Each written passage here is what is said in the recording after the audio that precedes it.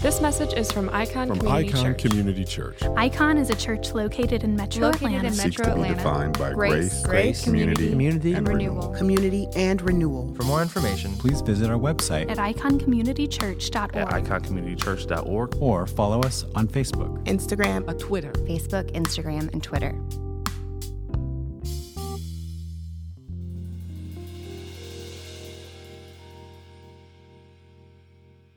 Have you ever been alone before? Just you and no one else. Maybe you just feel like, hey, it's just me and I don't have anyone else around me. Maybe more specifically, the question should be, have you ever felt alone before? Have you ever felt this feeling that maybe there might be plenty of people around you, but you still feel alone, you still feel isolated for some reason? There was a recent University of Chicago study that showed that over half of all Americans feel lonely. Over half of all Americans have this sense of feeling disconnected, a lack of real connection with other human beings, something that's creating this feeling of isolation and what we would call loneliness. I suspect that many of us feel alone.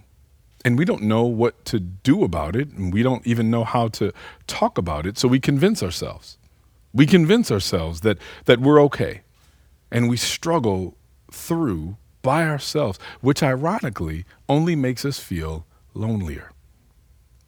We'll think, well, maybe if I just had a lot of people around, maybe if I had more friendships, I won't feel so lonely. If we're single, maybe if I just got married, I wouldn't feel so lonely. But neither of those are true. One study showed that this was a group of psychologists that had actually met with several different patients, and they found that 60% of married people are likely to feel loneliness. It's not an automatic thing that just by being married, I will no longer feel lonely. People also assume that extroverts aren't lonely. Right? The assumption is that the introvert is the one that must shun personal relationships and shun having people around them, and therefore they are the more lonely ones. But really, and what many psychologists have pointed out, is there are many extroverts for whom being around people is a way to insulate themselves from the fact that they often have a higher frequency of feeling lonely when they're by themselves, which is why they need to have more people around them. We are all struggling with varying levels of loneliness. And ultimately, loneliness does not scale with the number of physical relationships that we have. Loneliness is not something that's alleviated by some formula, right? This formulaic idea that says, if I have X number of relationships, then I will therefore alleviate feelings of loneliness. That's not how loneliness works. It's not about the amount of relationships. It's about how you feel about the value of those relationships. In other words, loneliness is not about physically being alone. Plenty of people have had incredible times of deep happiness when they've spent time alone. They have said physically being alone at times just gives them a way of being recharged. The physicality of being alone is not the issue. Loneliness is not something that is due to solitude, right? Loneliness is more often a state of mind. It's a way of thinking, things that we think that either may be true and we don't know how to react to it, or things that are not true. And so how we think impacts how we feel. How we think impacts what we feel. When you look at this actually creates a real deep sense of longing, because what we think about it affects what we feel and how we feel. Loneliness also has some pretty heavy consequences. Loneliness can have effects on our health.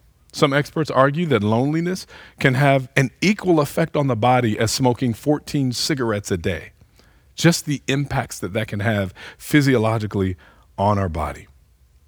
Studies show that loneliness can increase likelihood of high blood pressure, getting the flu, inflammation, Alzheimer's, some forms of cancer, rheumatoid, arthritis, and even cardiovascular disease. One study showed that loneliness kills nearly twice as many people as obesity does. These are heavy things. Some people feel so isolated from others that they feel that the only way to deal with and end the pain that they feel is to just end their lives. Loneliness can carry grave consequences. It's real. It can be catastrophic. And our text today shows us how Jesus promises to help us battle loneliness, to help us overcome loneliness, to help us persevere, even in the midst of feeling lonely. So in our text today, in John 14, verses 18 through 31, we're going to look at how Jesus equips us to deal with feelings of loneliness. How Jesus shows us, proves to us that when we are in him, when we are united with him, we are never alone. Let's read together. John 14, verses 18 through 31. I will not leave you as orphans. I'm coming to you. In a little while, the world will no longer see me, but you will see me. Because I live, you will live too. On that day, you will know that I am in my Father. You are in me, and I am in you. And the one who has my commands and keeps them is the one who loves me. And the one who loves me will be loved by my Father. I also will love him and will reveal myself to him. Judas, not Iscariot, said to him, Lord, how is it you're going to reveal yourself to us and not to the world? Jesus answered, if anyone loves me, he will keep my word. My Father will love him, and we will come to him and make our home with him. The one who doesn't love me will not keep my words. The word that you hear is not mine, but is from the Father who sent me. I have spoken these things to you while I remain with you. But the Counselor, the Holy Spirit, whom the Father will send in my name, will teach you all things and remind you of everything I have told you. Peace I leave with you. My peace I give to you. And I do not give to you as the world gives. Don't let your heart be troubled or fearful. You've heard me tell you, I'm going away, and I'm coming to you. If you loved me, you would rejoice that I'm going to the Father, because the Father is greater than I. I've told you now before it happens, so that when it does happen, you may believe. I will not talk with you much longer, because the ruler of this world is coming. He has no power over me, on the contrary, so that the world may know that I love the Father. I do as the Father commanded me.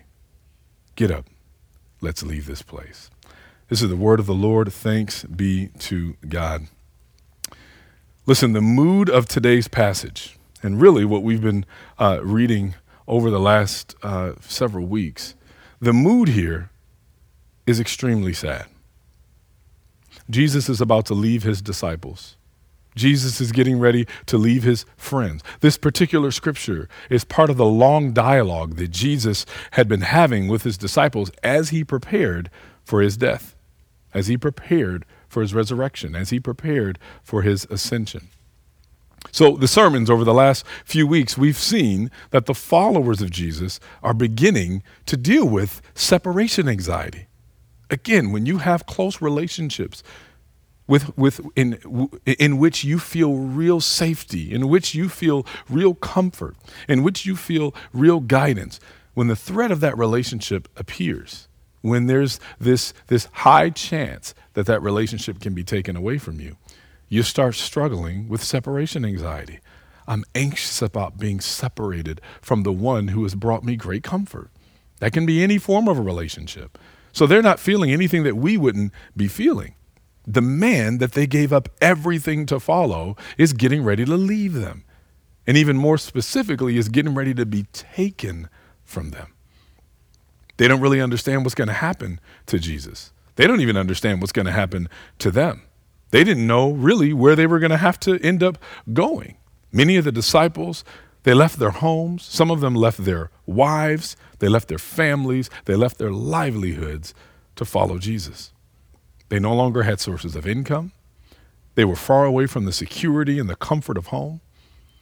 Listen, when we're about to lose something that is valued, or when we're getting ready to lose someone who is close, or someplace familiar, we worry.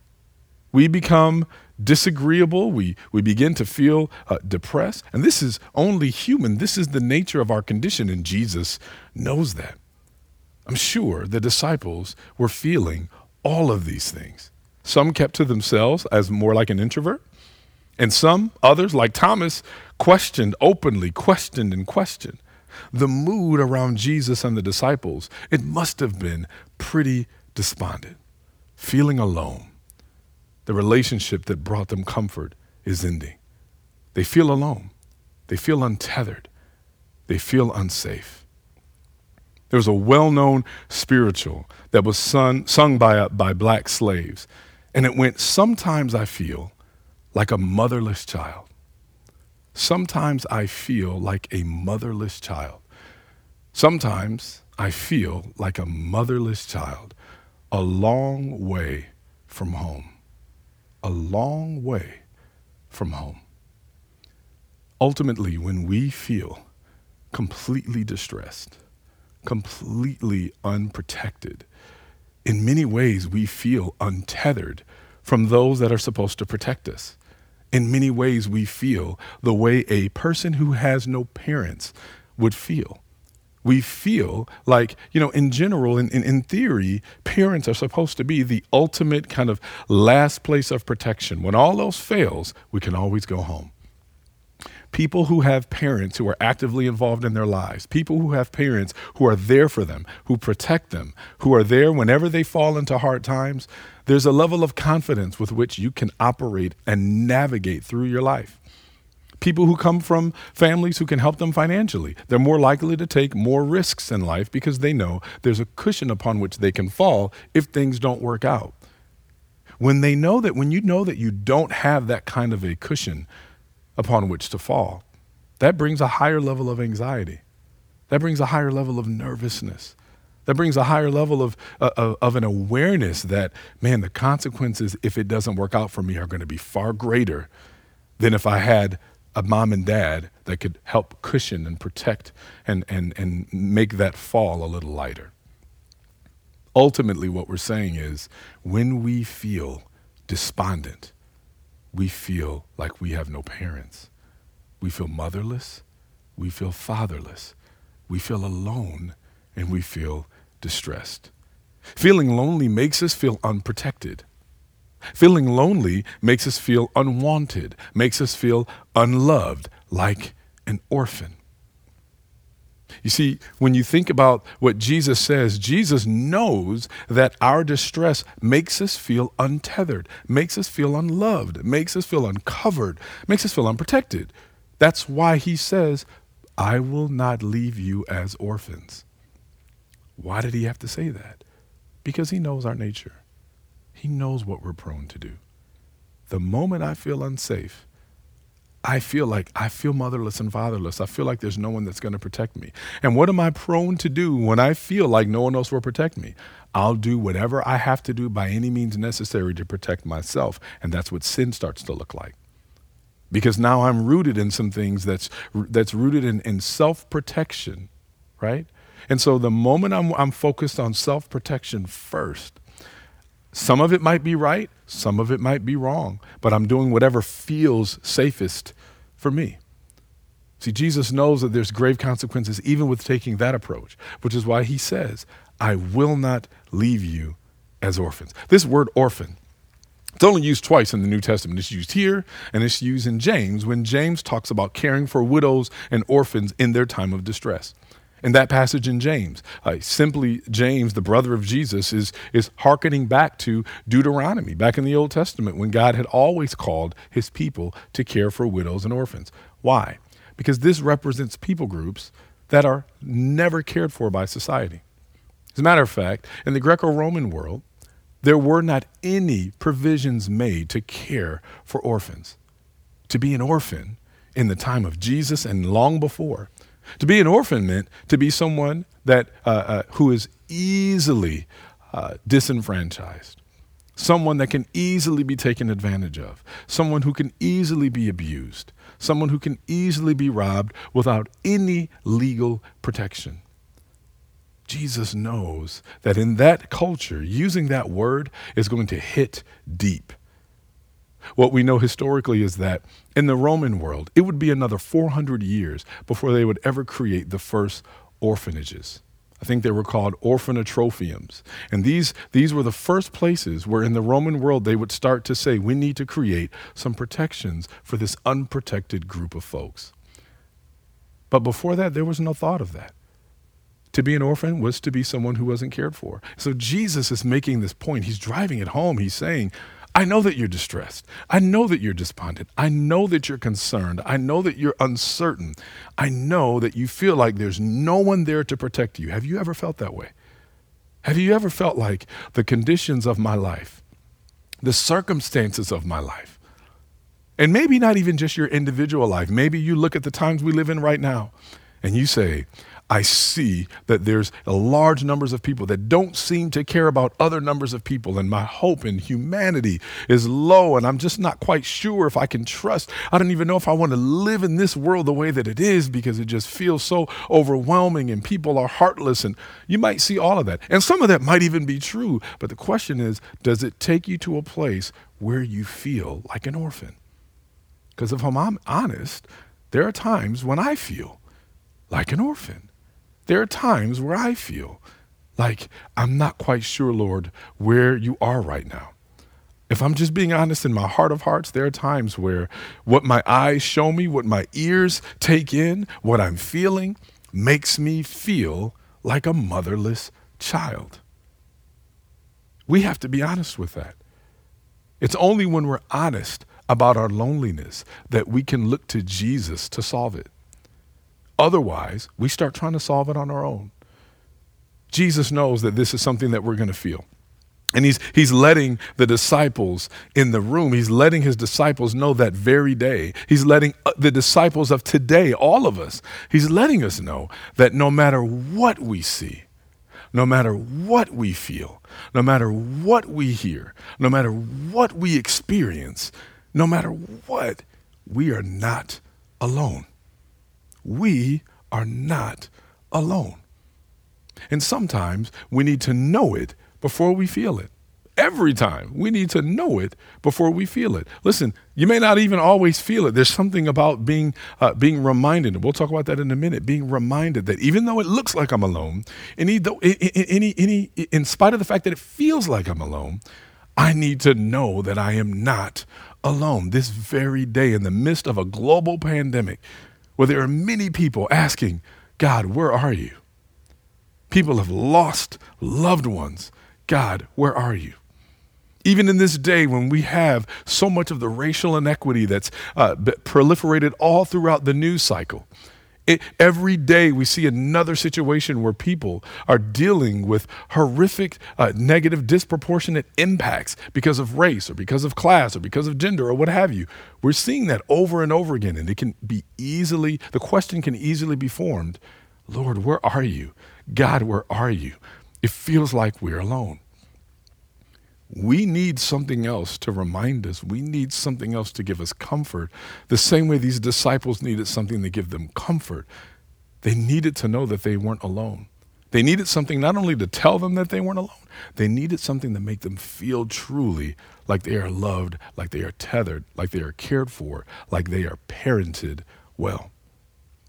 And when you look at the way that Jesus moves through this text, you see not only the fact that he's saying, I'm not going to leave you as orphans. He tells us how he effectively removes that feeling of orphanhood. He's showing us ways in which we can cling to something that will be a weapon we can use to battle against that kind of loneliness.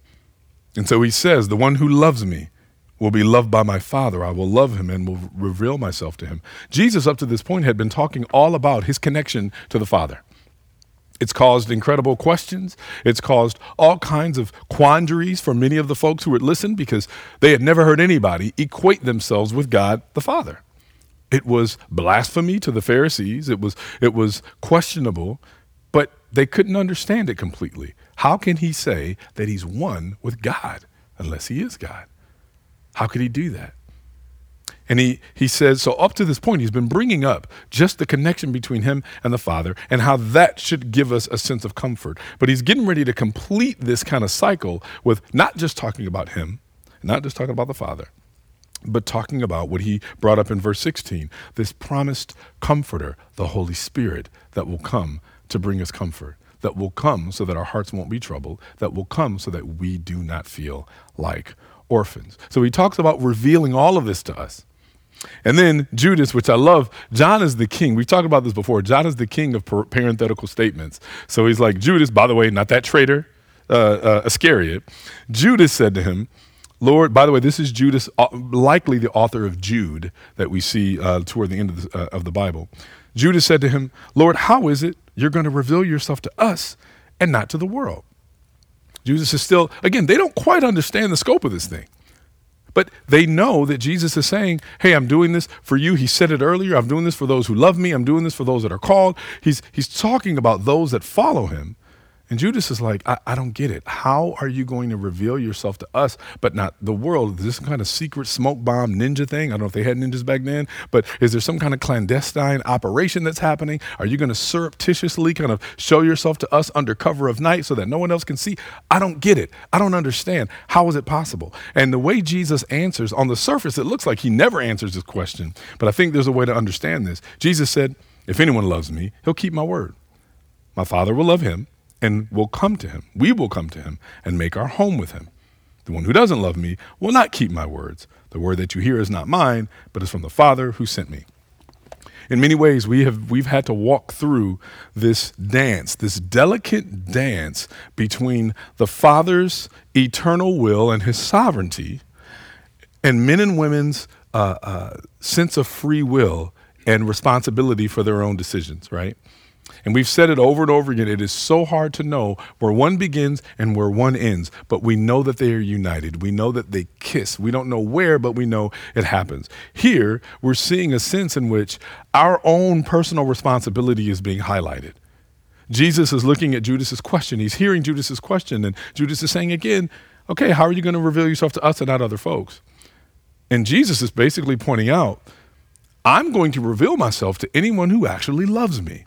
And anyone who loves me, the Father will love them. And in turn, we, the Father and the Son, will come to them, will be upon them, will make our home with them. So on one level, now it's interesting because earlier before, Jesus has made it very clear that only the ones who have been brought to him are enabled to be brought to him because God has moved on their hearts too. So we know that there's this duality here. Again, we don't know where one starts and ends, but we know that there is this unique, mysterious way in which God's sovereignty and what he does with our heart to enable us to respond. And at the same time, this responsibility we have to respond. Jesus says, the ones who love me, those are the ones my Father loves. And those are the ones that I and my Father will dwell with. And the one who doesn't love me, and how do we know, by the way? How do we know? Jesus is saying, here's how you'll know the ones that love me. They will keep my commandments. They will keep my words. Now, this is a very important place to maybe park for a moment. Because many times when we read this passage, we think of the words of Jesus as all of the words of the Bible as we have it now. And I think we need to be careful. This doesn't mean that all of the Bible is not authoritative and important at all. We believe that here. But I think we have to be very careful with the way we understand what Jesus is talking about here. Because you see, a lot of what we have in the Old Testament now was not collated the way that it is now. People didn't have access to all of these. And in some places, they had access to even other books. So we got to be really careful here.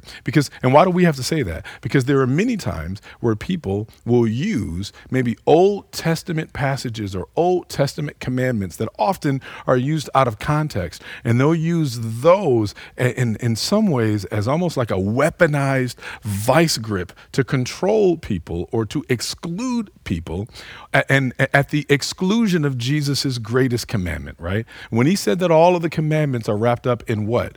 Loving the Lord God with our heart, soul, mind, and strength, and loving our neighbor as ourselves, right? He said all of the law is wrapped up there. So that's Jesus's commandment, right? He says that's the greatest commandment.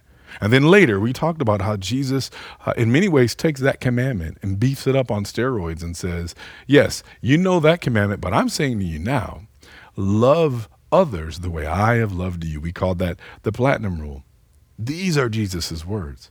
We have to be super careful because many times when we take other passages of Scripture and we take those scriptures and we make our own doctrines out of those while ignoring the words of Jesus, we are creating something that is not God's heart. We are never to weaponize one area of Scripture in order to ignore another area of Scripture. Because the letter of the law needs to be married to the very spirit of the law. In other words, the words of God need to be married to the heart of God. And there is no better place to see the heart of God than in the very full representation of God, his son Jesus. So the words of Jesus, the commandments of Jesus, that should be our guiding rubric for everything. So when you're confused about other places in Scripture that seem to be maybe exclusive, or you might see things like, man, I'm not sure that this is representing God's heart here.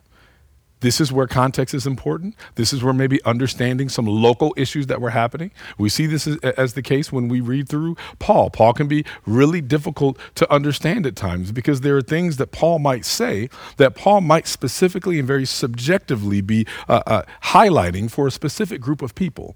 Maybe not to be taken universally, but to be handled specifically for a group of people because of their unique challenges.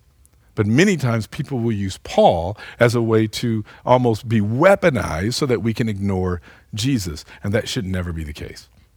Everything that's said should be understood in light of who Jesus is and what Jesus has said. And everything else should remain kind of in subjection to the words and to the heart and to the life of Jesus.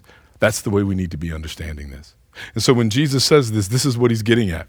He's saying that those who love me and those who keep my words, those who keep my commandments, those who love God and love others well, those who love others the way God has loved them, those are the ones that clearly love me. And that's where God makes his dwelling. Those are the ones with whom he makes his home. And he says, I've spoken these things to you while I remain with you, but the Comforter, the Holy Spirit, whom the Father will send in my name, will teach you these things and remind you of everything that I've told you. You know, I want to go back before that when he also says earlier when he talks about how I think earlier in the first few verses of this text, when he says, in a little while the world will no longer see me, but you will see me. Because I live, you will live too. On that day, you will know that I am in my Father, you are in me, and I am in you. This is interesting because ultimately, the disciples still don't know what's going to happen. They've been promised this idea of a Holy Spirit. It's not language they normally would use. They may use things like Spirit of God, but they wouldn't really understand the Holy Spirit as something that dwells within them. They have some big stories about their prophets, leaders, judges, kings, over whom the Holy Spirit rested. Right? They knew those stories. But this idea of believers having this indwelling of God's Spirit in them as this paraclete, this alongside helper, this advocate, this language that we use is like a lawyer coming alongside to advocate when we don't have the words to advocate for ourselves. That's not something they understood. That's not something that so they didn't quite get it. When Jesus said, I'm sending you a comforter, when he said it earlier, they didn't quite understand that. And Jesus knows that they don't understand that. And they won't understand that until the Holy Spirit dwells within them. That's why he says, hey, the world's not going to see me in a little bit. I'm going to be gone, but you're going to see me. And because I live, you will live also. That's him hinting at this resurrection that's coming as well. They still don't get that though. That's why he says, on that day you will know that I am in my Father, because they still don't truly know it now. On that day, that's when they're going to know. Why? Because when Jesus resurrects, that's when they're finally going to start. I'm starting to get it. The only way that he could truly conquer death is for him to actually be united with the one who has all control over death. And so Jesus is realizing he loves them in the moment. We've said this over and over again. Jesus loves you where you are. If you're in a place of limited faith, Jesus loves you where you are. Jesus promises to take us to a place where our faith will be enlarged. When we love him, when we trust him, even in the things that we're not sure about, he loves us enough to say, I love you where you are. And as we say often, I love you too much to leave you that way. I'm going to take you with me to a place where your faith becomes enlarged. And that's what he did with them. And so when he says, you don't know right now, you don't get it right now, but when that day comes, then you'll know that I am in the Father and the Father is in me. And he repeats, the one who keeps my commands is the one who loves me. And then he says, and the one who loves me will be loved by my Father, and I will also love him and reveal myself to him. Again, there's this picture again of this feeling that Jesus wants us to understand this unity, this piece of unity that we often miss. He's like, I'm one with the Father. I'm in the Father, and the Father is in me. Then when he works forward, he says, like we said before, he says, I've spoken these things to you while I remain with you, right? Because he's going to be gone soon. But the Comforter, going back again, that Holy Spirit, whom the Father will send in my name, which we talked about last week, the Father's going to send in my name. What does that mean again? The Father's going to send that in the same spirit, with the same authority, with the same will, with the same purpose that Jesus had. And that Holy Spirit is going to come in the power and in the authority and in the purpose of Jesus. And what is his role? To teach us all things and remind us of everything that Jesus has taught us. That's powerful. Because what that means, listen, if you grew up in I think all of us, depending on what our backgrounds are, understanding the role of the Holy Spirit, it varies across denominations, it varies culturally, it varies based on our experiences. And so I don't want to besmirch kind of anybody else's background, but what we can truly say is that according to Jesus, the role of the Holy Spirit is to teach us and remind us. Why do we need that? Because much of our distress, our emotional distress now, right? Much of our emotional distress is rooted in either us believing the wrong things, and so we think the wrong things, which means we feel the wrong things, and then we wallow and drown in the reaction to those wrong things, which means we need proper teaching. So understand the Holy Spirit is not just something that comes and commingles with your emotions so that your emotions can feel validated. That's not the Holy Spirit's role. This is why oftentimes when people are like, when I prayed about it and I feel a peace about it, that is not ultimately and primarily the Spirit's role. His role is not to give you, to make you feel emotionally more peaceful about what you already thought or what you already felt. The role of the Holy Spirit is to bring solid teaching that in some ways should unnerve you. If there is something I'm believing that's wrong, the Holy Spirit should be able to come in and go, by the way, here's the truth of who God is. Here's the truth of his nature. Here's the truth of what he's called us to do. And what you're feeling is not in line with that. See, if the Holy Spirit is really dwelling in us, there are things that we feel that probably should change based on truth. In other cases, there are things that we know are true, but because of our circumstances, we forget them or we voluntarily overlook them and ignore them. And so in ignoring them, we begin to still cling to things that are not true, that we probably should know better, but in the moment we don't. I've been there. And so we start to ignore things that we know are true or ignore things that we knew were true before. But because of our situation, we engage in something else. And we feel distressed and we feel despondent. And so we respond while ignoring the very truth that should be bringing us comfort. And what does the Holy Spirit do? Comes and reminds, hey, by the way, the very thing that you're holding to right now, in the midst of your distress, in the midst of your hiding, in the midst of your pretending, this is actually what God says. And you know this. And so he's lovingly and sometimes very strongly and ardently coming in to remind us and say, hey, the one who created you and recreated you to look like him, this actually grieves his spirit. And even not just this grieves his spirit, this is not his best for you. And the Holy Spirit reminds us this is not his best for you. You see, ultimately, there's a great comfort in knowing that some of the things that we're holding to or thinking, to have someone who loves, parents do this. There's a kid who's holding to something that just isn't true. They heard something at school, and kids said something to another kid, to your child, or maybe to you when you were a kid, and you started to really internalize those things. And then over time, you begin to embody those things. And you needed somebody to come into your life and say, this is not you. This is not who you are. This is not what you were created for. Don't believe these other people's estimation of you. This is God's estimation of you. And this is how far God went to rescue you, to give you an even higher estimation of you than you have of yourself.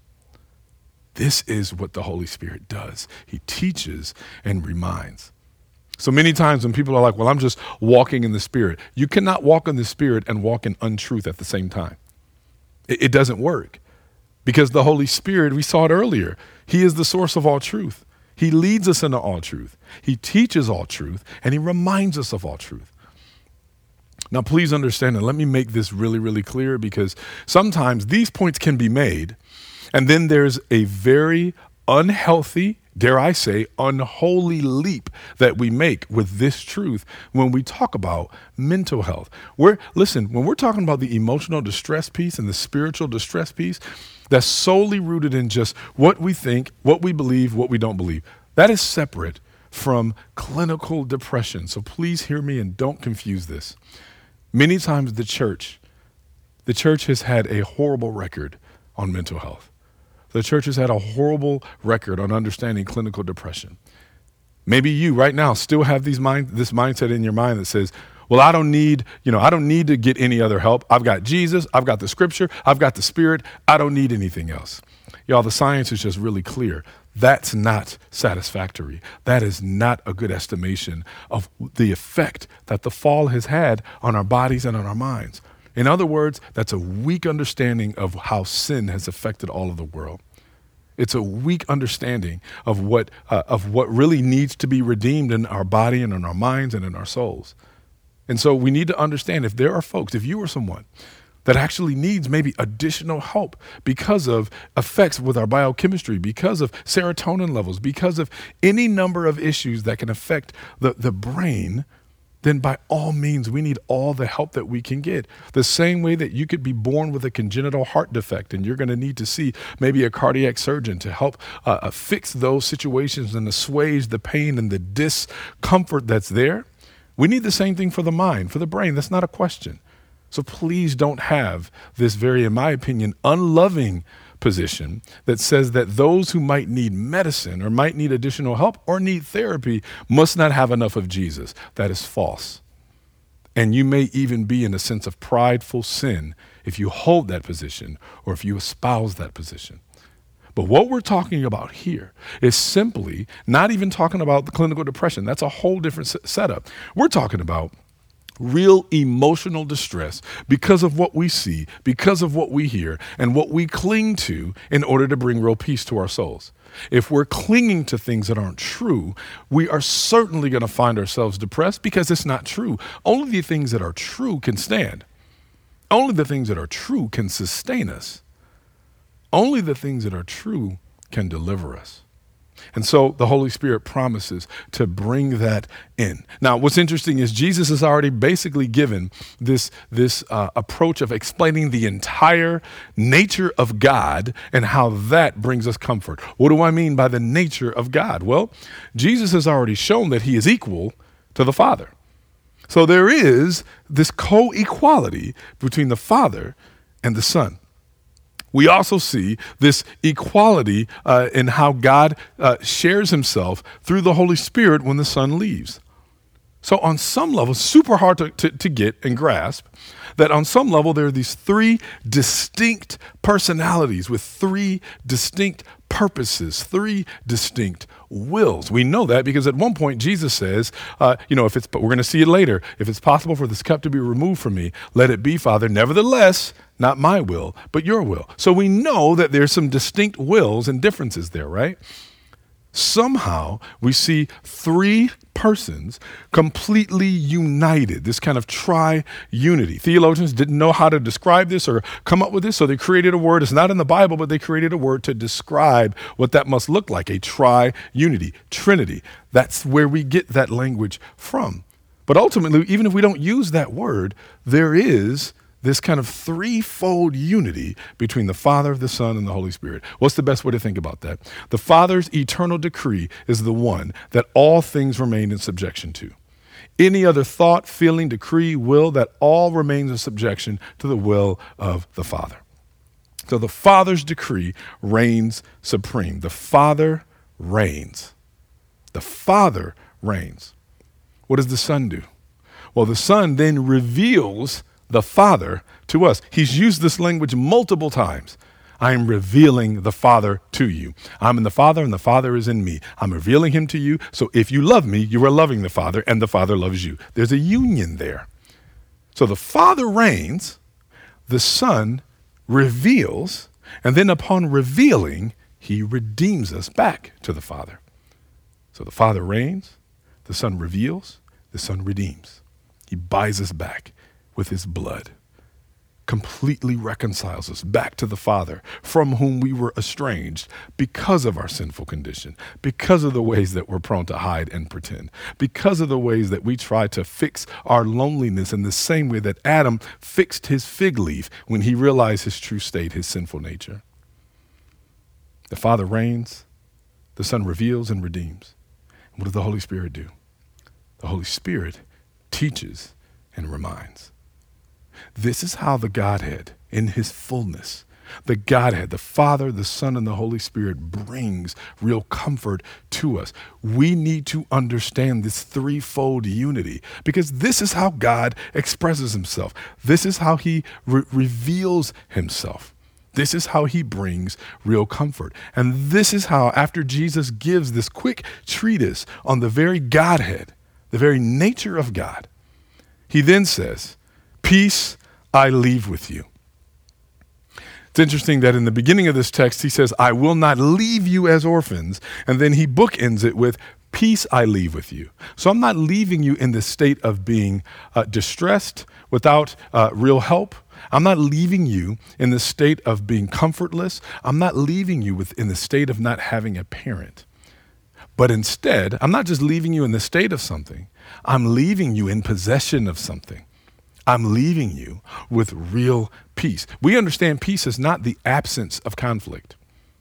Peace is not the absence of stressful situations. Many times, that's what we think. Sometimes we've been taught a really false understanding of the gospel, and that is, if I have Jesus, I won't have stress. There's a good phrase, a real old school phrase we used to say in my church, "I'm too blessed to be stressed." That is too cute and too wrong. You can absolutely be distressed. The issue, though, is, does that distress lead us to a sense of hopelessness? Does that distress lead us to a place where we feel unloved, untethered, unprotected, unparented? That's the real thing. Listen, Jesus is talking to a bunch of disciples that in the next few years, many of them are going to be martyred. Many of them are going to be killed.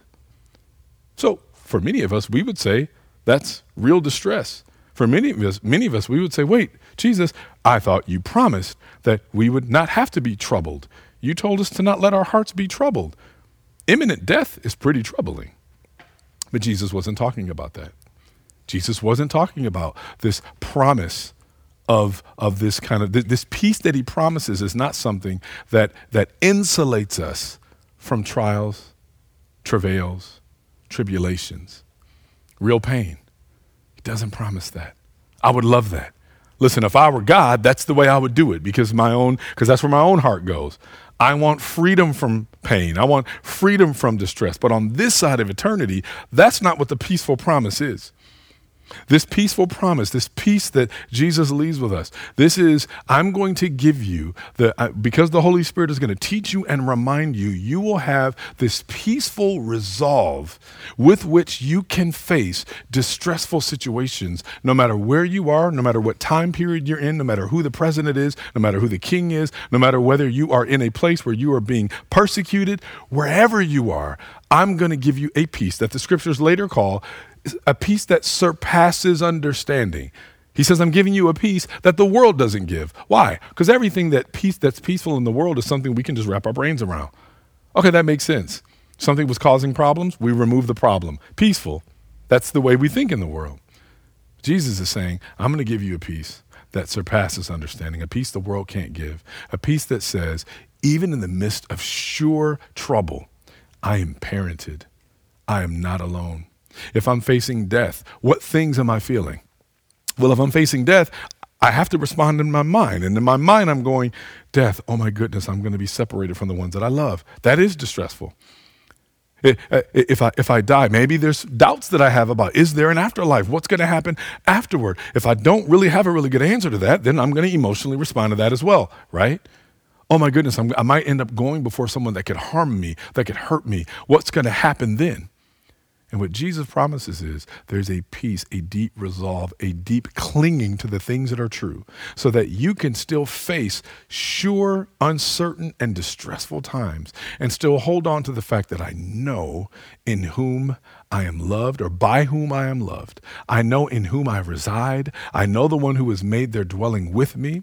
I know the one who has faced death before me. I know the one who has conquered death on my behalf. I know the one who promises that death won't be the final answer. That's a peace that doesn't make sense. And yet Jesus promises. He says, I don't give to you as the world gives. Don't let your heart be troubled or fearful. You've heard me say, I'm going away and I'm coming to you. But if you loved me, you would rejoice that I'm going to the Father because the Father is greater than I. Again, we see a distinction here between the Father and the Son.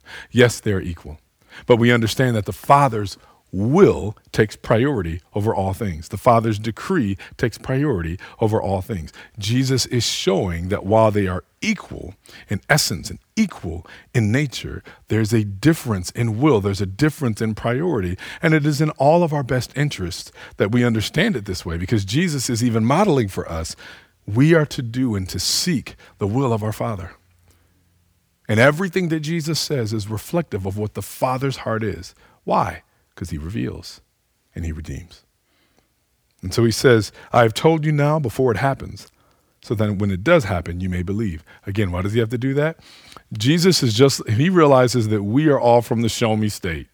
He realizes that we're not going to truly believe until we see it actually happen.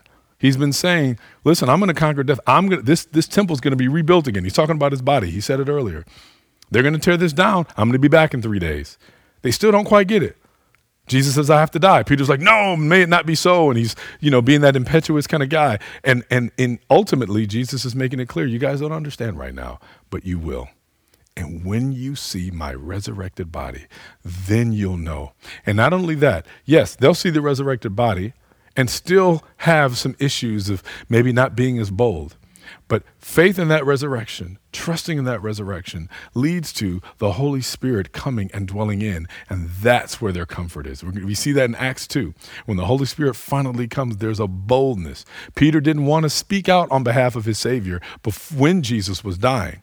But on the day of Pentecost, he was ready to speak out in front of everybody and preach a complete sermon, the first sermon of the church, where he begins to explain and elucidate all the ways that Jesus was truly the Son of God, boldly knowing what will probably come his way. History and tradition tells us that Peter eventually would be crucified upside down by his request because he didn't think he was worthy of being crucified in the same manner of his Savior. That is an incredible peace that I can't even understand.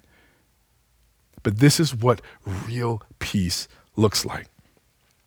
So he said, I've told you now before it happens so that when it does happen, you may believe.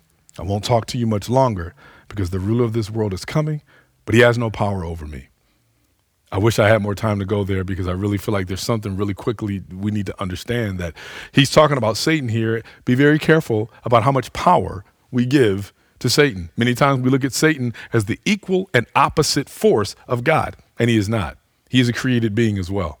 There is nothing that Satan can do without permission, without the power of God even allowing it. And Jesus knows that. Jesus is like, the enemy's coming. Here's what's getting ready to happen. He has no power over me. Nothing happens unless I lay it down for him, but I'm willingly and voluntarily laying my life down in order to show my love for the Father, in order for everyone else to be able to see this is what it means to subject your will to the will of the Father for his glory. I love the Father, and I do as the Father commanded me. Now, after all of this, I just think it's really interesting how Jesus models this and goes, at the end of this crazy discourse, he looks at all of them and goes, get up, let's leave this place. What were they even thinking during that time? Jesus just gave some bombs, some theological bombs, some emotional bombs. Hey, I'm getting ready to die. I'm getting ready to leave. I'm sending you something you don't understand, but you will get it eventually. Don't worry. Don't be troubled. Let's go. The enemy's coming. Those are hard marching orders. And they didn't have the luxury that we have now. But if you're a believer right now, then the Holy Spirit does dwell in you. And yes, there are times where his voice might not sound loud, and there are times where maybe you're not holding to the things that are true. And maybe there are times where you might even be pushing against the things that are true because it feels more comfortable and it feels more familiar to hold on to the things that are not true. Sometimes lies can be really, really comforting. And the truth can be discomforting, but ultimately it's the truth that brings real peace. That's the peace that's promised. And so when Jesus is giving these, this is his parting words. These are his, as we said before, his last will and testament. Ultimately, Jesus is answering the question that we need to be asking ourselves, what do I do when I feel lonely? What do I do when I feel like an orphan? What do I do when I feel like a motherless child? One of the things that I love about the faith and the strength that you saw throughout American slavery is somehow you saw many of these folks of African descent, many of my own ancestors, working in these fields, not being paid, not being cared for, treated like chattel property, treated like animals, horribly brutalized, treated like not even human. And somehow, with the very same Bible that folks were using as a justification to enslave them, I would argue they were able to actually see the fullness of the gospel in ways that their white slave masters did not. And they were able to see a God that promises liberation, a God that promises peace. Somehow, they were able to have a resolve while being beaten, while being overlooked, while being made to feel like they are not even worthy of human existence. And they were able to say, I still trust in the God that's getting ready to rescue me. I still trust that even if I don't see peace now, I know that peace is coming. Yes, they were able to lament and say sometimes, I feel like a motherless child a long way from home. You know what those words don't say? Always, I feel like a motherless child a long way from home. In many ways, they were teaching us what it means to be truthful about what we're feeling, but still to cling to what is true. And so when they talk about that one day, right, that great morning, what it means to get to the other side, you have language like that over and over again. If you struggle with knowing what it means to have peace in the midst of real distress, look back to some of the greatest theologians we've ever had, the very slaves that trusted in God in ways that we probably wouldn't. This is what Jesus shows us here. This peace that we cling to. The Father, the Son, the Holy Spirit, who promises to hold us, who promises never to leave us feeling like orphans. If you are in Jesus and the Holy Spirit dwells in you, you are never an orphan. You are never alone. Let's pray. Father, we are thankful for this promise. And God, if we're honest, we don't always even believe this, that anytime that we are struggling with our faith, anytime that we are struggling to obey your commands, anytime we are struggling to believe your word, God, we know that there's a degree to which we are afraid. There's a degree to which we feel lonely. There's a degree to which we feel untethered. And Lord, when we feel untethered, we start clinging for other things to tether ourselves to. And in that clinging, we begin to run away from you. We run away from the things that would really bring us peace. And we inevitably find ourselves in a place of distress. God, I thank you that your Spirit continues to pursue us, continues to remind us, continues to teach us. Father, with all of the different folks that are listening, everyone under the sound of my voice, I pray that you would meet them where they are. Whatever level of distress that they're in, whatever level of uncertainty that we may be in, any places where we need teaching to undo the false things that we believe, or where we need reminding to push out the things that we probably know better, but are clinging to something in the midst of that. Father, we, more than anything else, we see the fact that you left us with your Spirit proves that what we need among anything else is your Spirit. Before we need another platform, before we need another political party, before we need a different president, before we need a different movement, Father, we need your Spirit. Not to justify the feelings we already have, but to replace and supplant and empower and enlarge the very peace that you promise. The peace that you offered when you lived, when you died, when you resurrected, and when you ascended. Father, let us cling to that peace so that we never feel alone, so that we never feel like an orphan. We know that you are our Father and you love us and you save us. In Jesus' name, amen. Let's receive this final blessing, this benediction of God now. Now unto him that is able to keep you from falling and to present you faultless before the presence of his glory with exceeding great joy. It is to the only wise God, our Savior, be glory, majesty, dominion, and power, both now and forever. And all of God's people, wherever you sit or stand, said, amen. God bless you. Praise God from whom all blessings flow. Praise him, all creatures here below. Praise him above, ye heavenly hosts. Praise Father, Son, and Holy Ghost. Amen.